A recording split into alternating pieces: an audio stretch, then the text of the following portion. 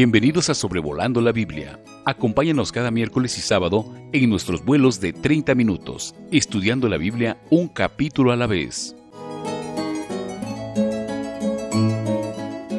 Me da mucho gusto saludar a todos hoy, el miércoles 15 de junio del 2022, en Sobrevolando la Biblia, episodio número 183. Estudiando el día de hoy Deuteronomio capítulo 28, un capítulo bastante largo, 68 versículos. Obviamente en media hora es limitado lo que vamos a poder cubrir, pero con la ayuda del Señor trataremos de hacer lo mejor posible. Hay dos equivalencias en este capítulo. La primera es que la obediencia es igual o equivale a la bendición. Pero por otro lado, la desobediencia es igual o equivale a la maldición. Este tema de bendiciones y maldiciones ya se nos introdujo en el capítulo anterior, el capítulo 27, con los montes mencionados y las maldiciones y las bendiciones que se pronunciarían de cada uno de esos montes, pero el tema ya se ha introducido en el Pentateuco, Éxodo 23, del versículo 20 al 33, Levítico 26, del 3 al 46, y en este libro Deuteronomio 7, del 12 al 26. Pero ahora estamos en el capítulo 28, y vamos a ver que esto aplica también a nosotros como creyentes el día de hoy, en el tiempo de la gracia. Dios bendice cuando hay obediencia. Nada más tendría que aclarar que la bendición material por cumplir los términos del pacto solo aplican a Israel. Este es el gran error del supuesto evangelio de la prosperidad, que toma versículos del Antiguo Testamento pronunciados al pueblo de Israel para asegurar que el creyente hoy puede reclamar bendiciones materiales. Absolutamente no. Las bendiciones que Dios nos ha dado en nuestra época son bendiciones de índole espiritual. Claro que el creyente que es disciplinado, que honra al Señor, que es honesto, Dios honra a los que le honran. Es un principio que todavía se cumple el día de hoy, y Dios ama al dador alegre, y es más bienaventurado dar que recibir. Pero cuando pienso en Deuteronomio 28, pienso en las palabras de un himno: para andar con Jesús no hay sendero mejor que guardar sus mandatos de amor. Obedientes a Él siempre habremos de ser y tendremos de Cristo el poder. Pero por otro lado, mas no habréis de alcanzar sus tesoros de amor si rendidos no vais al Señor, pues su paz y su amor solo son para aquel que a sus leyes divinas es fiel. Y el coro dice: obedecer y confiar en Jesús es la senda marcada para andar en la luz. O sea que los términos del pacto bajo la ley, el pacto que Dios hizo con Moisés como mediador a nombre del pueblo de Israel, es un pacto condicional. Si hay obediencia, hay bendición. Si hay desobediencia, habrá maldición. Recuerde que en cuanto a pactos bíblicos, lo hemos mencionado en otras ocasiones, tenemos en Génesis 9 el pacto incondicional que Dios hizo con Noé. En Génesis 12, 15 y 17, especialmente el pacto incondicional que Dios hizo con Abraham. Segundo libro de Samuel, capítulo 7, el pacto incondicional que Dios hizo con David. Y en Jeremías 31, Mateo 26 y Hebreos 9 tenemos referencias al nuevo pacto, el otro pacto incondicional, del cual participa todo creyente el día de hoy en el tiempo de la gracia. Por eso cuando se toma de la copa, símbolo de la sangre preciosa de Cristo vertida en la cruz, Él mismo dijo en la institución de la cena, esta copa es el nuevo pacto en mi sangre. Entonces tenemos 4 pactos incondicionales: el pacto bajo la ley, el pacto con Moisés y el pueblo de Israel es un pacto condicional. Fíjese el versículo 1 de Deuteronomio 28 dice, si oyeres para guardar y poner por obra, también Jehová te exaltará y vendrán sobre ti todas las bendiciones. Pero dice el versículo 15, pero acontecerá si no oyeres la voz de Jehová tu Dios para procurar cumplir todos sus mandamientos y sus estatutos que yo te intimo hoy, que vendrán sobre ti estas maldiciones. Entonces ahí tiene cómo se establece este pacto condicional. Ahora, también quiero aclarar que el hecho de que Israel no cumplió con los términos del pacto bajo la ley por medio de Moisés, esto no nulifica las promesas que Dios le hizo a Abraham y a David en relación a la nación de Israel. Y vamos a terminar, Dios mediante, con un pasaje que vislumbra un futuro glorioso para el pueblo de Israel, a pesar de su mucha desobediencia e infidelidad a Dios. Ahora, en los versículos 1 a 14 tenemos las bendiciones. Y note que 10 veces tenemos la palabra bendición y sus términos afines.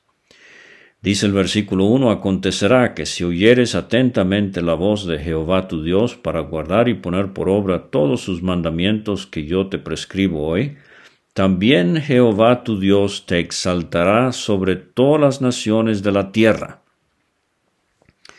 Ahora, esto se repite en el versículo 9, te confirmará Jehová por pueblo santo tuyo, como te lo ha jurado cuando guardares los mandamientos de Jehová tu Dios. Y también en el versículo 13 tenemos la singularidad de la nación de Israel entre las naciones. Dice, te pondrá Jehová por cabeza y no por cola. Estarás encima solamente, no estarás debajo. Y esto se cumplirá en un día futuro.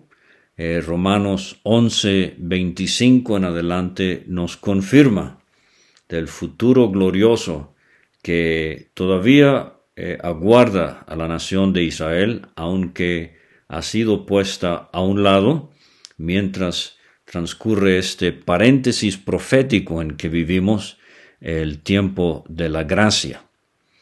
Dice el versículo 2, vendrán sobre ti todas estas bendiciones y te alcanzarán. Fíjese que no es que ellos van a tener que buscarlas, es que estas bendiciones van a alcanzar al pueblo. Como si fuera la figura de alguien que viene siguiendo a la persona obediente.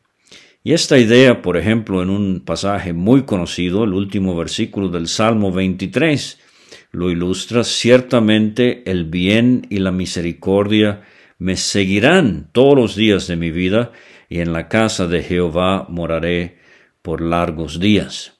Entonces estas bendiciones, dice Dios, te alcanzarán si oyeres la voz de Jehová tu Dios. Ahora, en los versículos 3 a 6 tenemos 6 bendiciones que vamos a ver se van a contrastar con maldiciones en el mismo número, 6 maldiciones en los versículos 16 a 19. Pero dice el versículo 3, bendito serás tú en la ciudad y bendito tú en el campo. O sea, en la ciudad, en el campo. Versículo 4, bendito el fruto de tu vientre, el fruto de tu tierra, el fruto de tus bestias, la cría de tus vacas y los rebaños de tus ovejas. Bendita será tu canasta y tu arteza de amasar. Esa era la caja donde amasaban el pan. La canasta sería donde resguardaban los víveres, y la artesa de amasar donde hacían el pan, por ejemplo. Bendito serás tú en tu entrar y bendito en tu salir.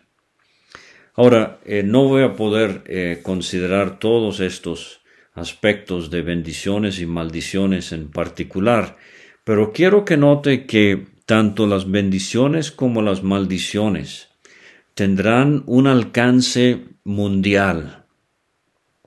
Afectarán la casa, el campo, afectarán el cuerpo, los descendientes de estos israelitas. O sea, es algo bastante amplio. De bendecir, esta bendición permeará todo lo concerniente a la vida de la nación, pero de maldecir será igualmente amplia su influencia.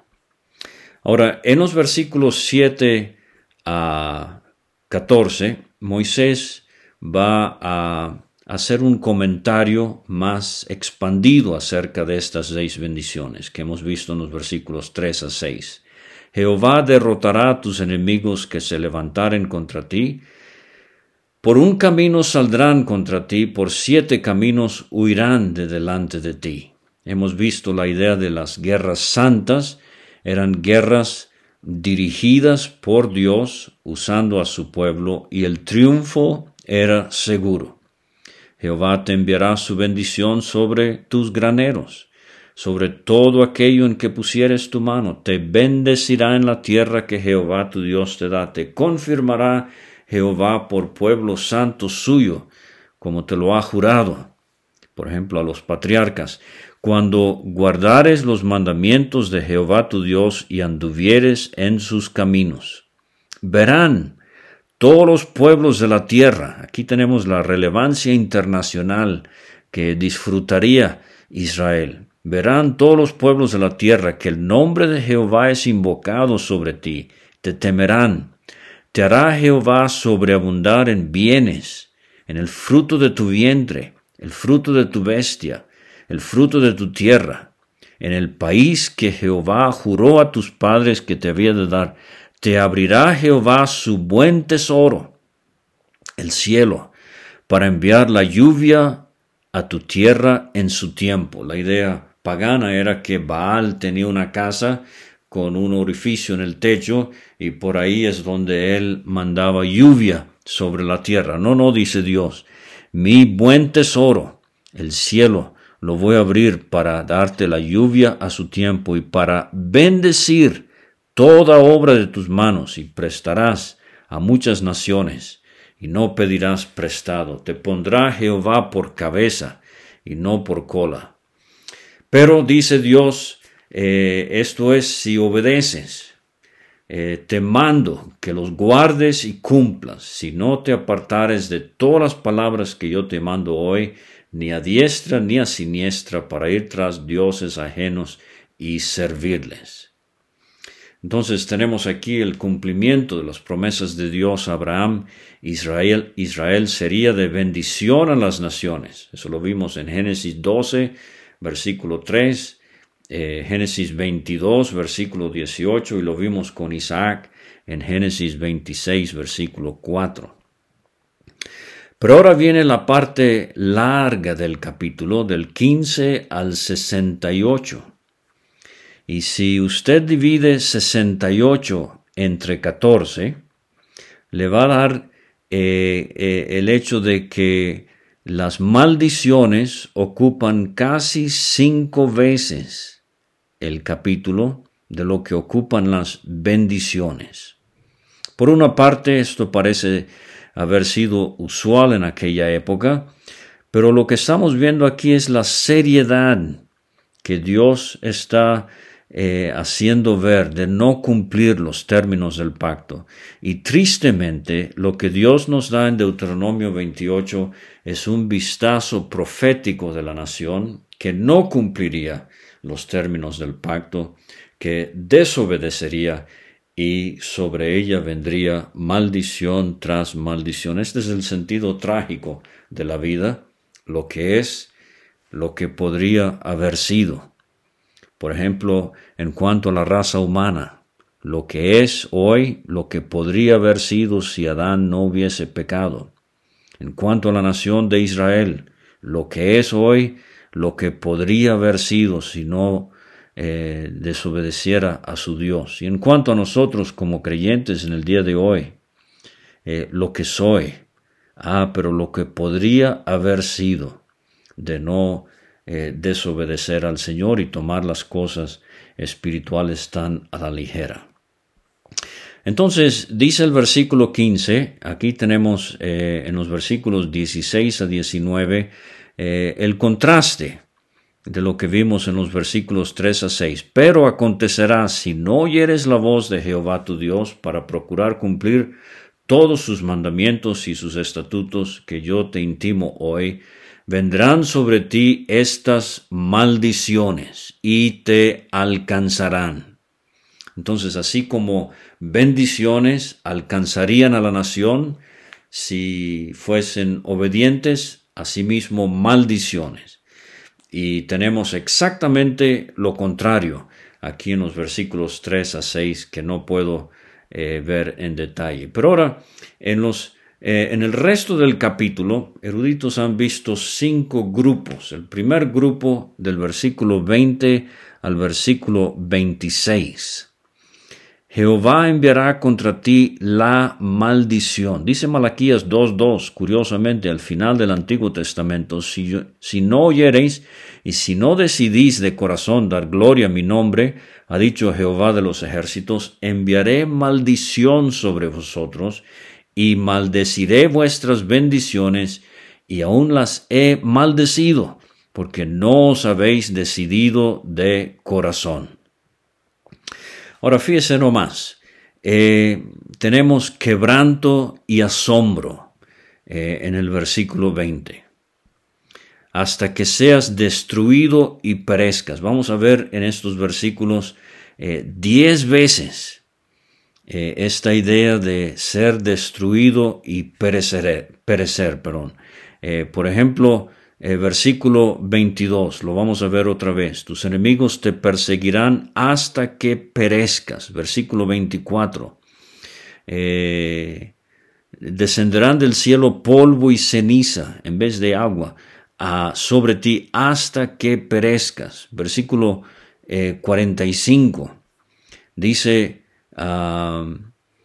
tus enemigos te perseguirán y te alcanzarán hasta que perezcas. Versículo 48. El enemigo pondrá yugo de hierro sobre tu cuello hasta destruirte. Versículo 51. Comerá el fruto de tu bestia, el fruto de tu tierra, hasta que perezcas. Y no te dejará grano, ni mosto, ni aceite, ni la cría de tus vacas, ni los rebaños de tus ovejas, hasta destruirte. Son 2 palabras hebreas que se están usando aquí, pero están describiendo la ruina total. Versículo 61. Jehová la enviará sobre ti toda enfermedad y plaga, hasta que seas destruido. Versículo 63. Así como Jehová se gozaba en haceros bien y en multiplicaros, así se gozará Jehová en arruinaros y en destruiros. Ahora, hice mención de esto hace un momento y quiero aclararlo. No es que la raza sería completamente destruida y perecería, porque Dios prometió a Abraham, a Isaac y a Jacob. Dios prometió a David promesas incondicionales en cuanto a la raza judía que se van a cumplir. Y se van a cumplir cuando venga Cristo en gloria y establezca el reino milenario. Pero al referirse a estas 10 veces a ser destruida o a perecer, se refiere a la herencia que tenían en Canaán, la iban a perder y serían completamente erradicados de la tierra y perderían todas estas bendiciones que Dios quería derramar sobre ellos. Y al leer este capítulo, del 15 al 68, fíjese cómo se mencionan tantas cosas en cuanto al cuerpo, en cuanto a la ciudad, en cuanto al campo, en cuanto a la familia, en cuanto a la descendencia, en cuanto a la nación en general. Fíjese el versículo 22. Jehová te herirá de tisis. Esto parece ser una pulmonía, una tuberculosis pulmonar, fiebre, inflamación, ardor, sequía, calamidad repentina, añublo, una palidez verde amarillenta. Los cielos serán de bronce, dice el 23, la tierra como de hierro. Dará Jehová por lluvia a tu tierra polvo y ceniza.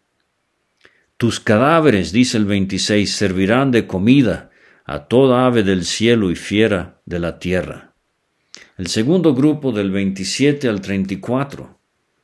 Jehová te herirá con la úlcera de Egipto, tumores, sarna, comezón, locura, ceguera, turbación de espíritu.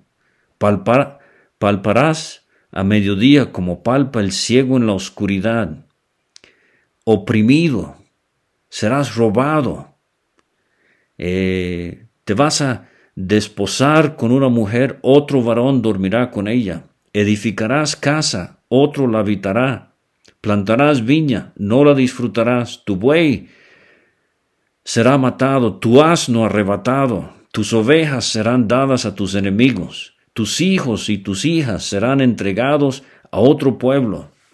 Recuerda la historia de Daniel y sus 3 amigos, llevados a Babilonia. Tus ojos lo verán, desfallecerán por ellos todo el día.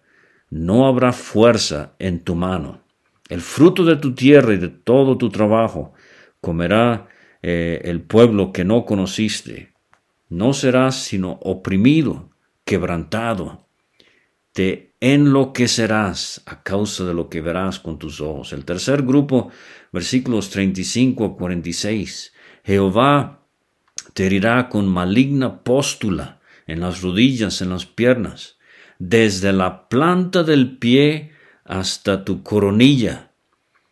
Y esto está en Isaías 1, versículo 6, exactamente lo que Dios predijo. Jehová te llevará a ti al rey. Fíjese que Dios prevé que va a haber una monarquía en Israel, pero al rey que hubieras puesto sobre ti, lo va a llevar Dios a nación que no conociste, ni tú ni tus padres. Por ejemplo, Asiria, que se llevó al el reino del norte, Babilonia, que se llevó cautiva el reino del sur. Serás, dice el 37, motivo de horror, refrán, burla en el plano internacional. Sacarás mucha semilla al campo, recogerás poco, la langosta lo consumirá. Egipto, pero ahora para Israel. Plantarás viñas, labrarás, pero no beberás vino ni recogerás uvas. Hijos e hijas engendrarás, no serán para ti, irán en cautiverio. La arboleda consumida por la langosta, el extranjero que estará en medio de ti se elevará sobre ti muy alto y tú descenderás muy abajo. En vez de prestar a las naciones, iban a pedir prestado.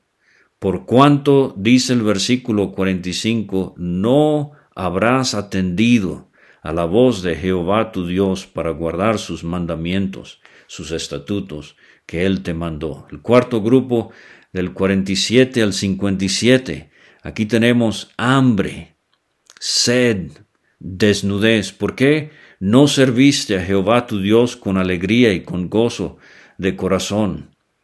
Una nación de lejos, del extremo de la tierra, que vuele como águila, cuya lengua no entiendas. Esto parece referirse a los romanos y al latín que no entendían los judíos. Gente fiera de rostro que no tendrá respeto al anciano ni perdonará al niño. Y dice pondrán sitio a todas tus ciudades hasta que caigan tus muros altos y fortificados en que tú confías. Y esto lo tenemos cumplido en la destrucción de Jerusalén por Babilonia y también por el Imperio Romano bajo el general Tito en el año 70 después de Cristo. Comerás el fruto de tu vientre. Esta asquerosa expresión de canibalismo, la carne de tus hijos y de tus hijas. Y esto se cumplió, segundo libro de Reyes, capítulo 6, versículos 25 a 29. Pasando el rey, dice de Israel, Joram era, por el muro, una mujer le gritó y dijo: «Salva, Señor mío». «¿Qué tienes?», dijo él. Ella respondió: «Esta mujer me dijo: da acá tu hijo y comámoslo hoy, y mañana comeremos el mío».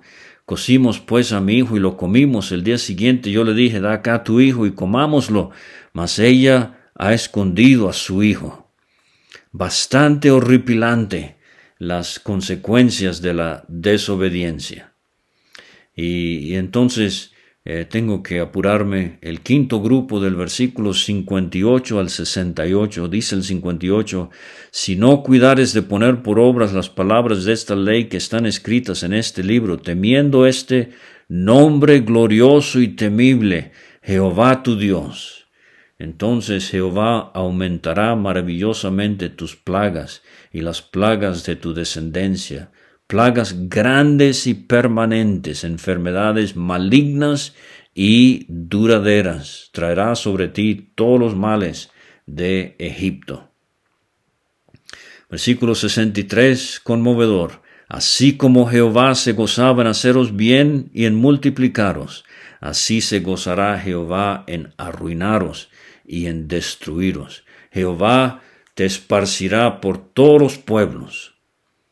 Y tuve ocasión una vez de estar en Curazao, en las Antillas holandesas, en el Caribe, y me llevaron a una de las sinagogas más antiguas del hemisferio occidental, una comunidad de judíos que data desde la década de 1650. ¿Qué hacen escondidos en una diminuta isla en el Caribe? Han sido esparcidos por toda la faz de la tierra.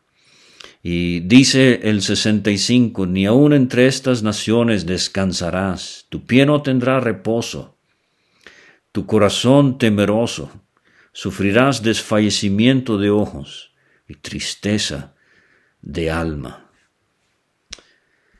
Estas cosas las vio Josías en su día, segundo Reyes 22, del 10 al 13, cuando Safrán trajo el libro que había descubierto Hilcías, el sacerdote, en el templo. Y cuando leyeron esto en presencia del rey, él dijo: «Id y preguntad a Jehová por mí, por el pueblo y por toda Judá acerca de las palabras de este libro que se ha hallado, porque grande es la ira de Jehová que se ha encendido contra nosotros, por cuanto nuestros padres no escucharon las palabras de este libro para hacer conforme a todo lo que nos fue escrito». Cuando uno piensa en años más recientes, de 1941 a 1945, cuando Hitler organizó ese genocidio de más de 6 millones de judíos, muchos de ellos murieron trágicamente en las cámaras de gases en Europa. Tuve oportunidad de visitar con la familia hace años el Museo del Holocausto en la ciudad de Washington, en Estados Unidos. Y le confieso que nunca he visto algo tan conmovedor. Nos fuimos de ese lugar en silencio y tardamos varios kilómetros en el carro para resumir conversaciones normales cuando vimos exposición tras exposición de lo que han sufrido los judíos aún en tiempos modernos. Pero Dios tiene un futuro glorioso para Israel. Quiero terminar con esta nota alta. Anticipo mucho cuando Dios mediante podamos llegar a Deuteronomio 30, versículos 1 a 6. Sucederá que cuando hubieren venido sobre ti todas estas cosas, la bendición y la maldición que he puesto delante de ti, y te arrepintieres en medio de todas las naciones a donde te hubiere arrojado Jehová tu Dios, y te convirtieres a Jehová tu Dios, y obedecieres a su voz conforme a todo lo que yo te mando hoy, tú y tus hijos, con todo tu corazón y con toda tu alma, entonces Jehová hará volver a tus cautivos y tendrá misericordia de ti. Volverá a recogerte de entre los pueblos a donde te hubiere esparcido Jehová tu Dios. Esto ha sucedido parcialmente, cuando han habido momentos de reavivamiento y de regreso a las cosas de Dios. Pero el día viene, cuando después de sufrir el tiempo de la angustia de Jacob durante la gran tribulación, el remanente judío se va a convertir a Cristo. Al verlo venir en gloria, llorarán las palabras de Isaías 53 y pasarán a disfrutar el reino por 1000 años, cabeza de las naciones y no cola. Por 1000 años será la nación predilecta sobre la tierra en esa época de 10 siglos del reino glorioso de nuestro Señor Jesucristo. Dios cumplirá lo que prometió a Abraham, a Isaac y a Jacob. A pesar de la desobediencia de la nación por tantos siglos, Dios cumplirá sus promesas. Israel será lo que Dios siempre había querido que fuese. Muchas gracias por escuchar y hasta la próxima. Gracias por escuchar este estudio. Escríbenos a sobrevolandolabiblia@gmail.com. Visita nuestra página www.graciamasgracia.com. Hasta la próxima.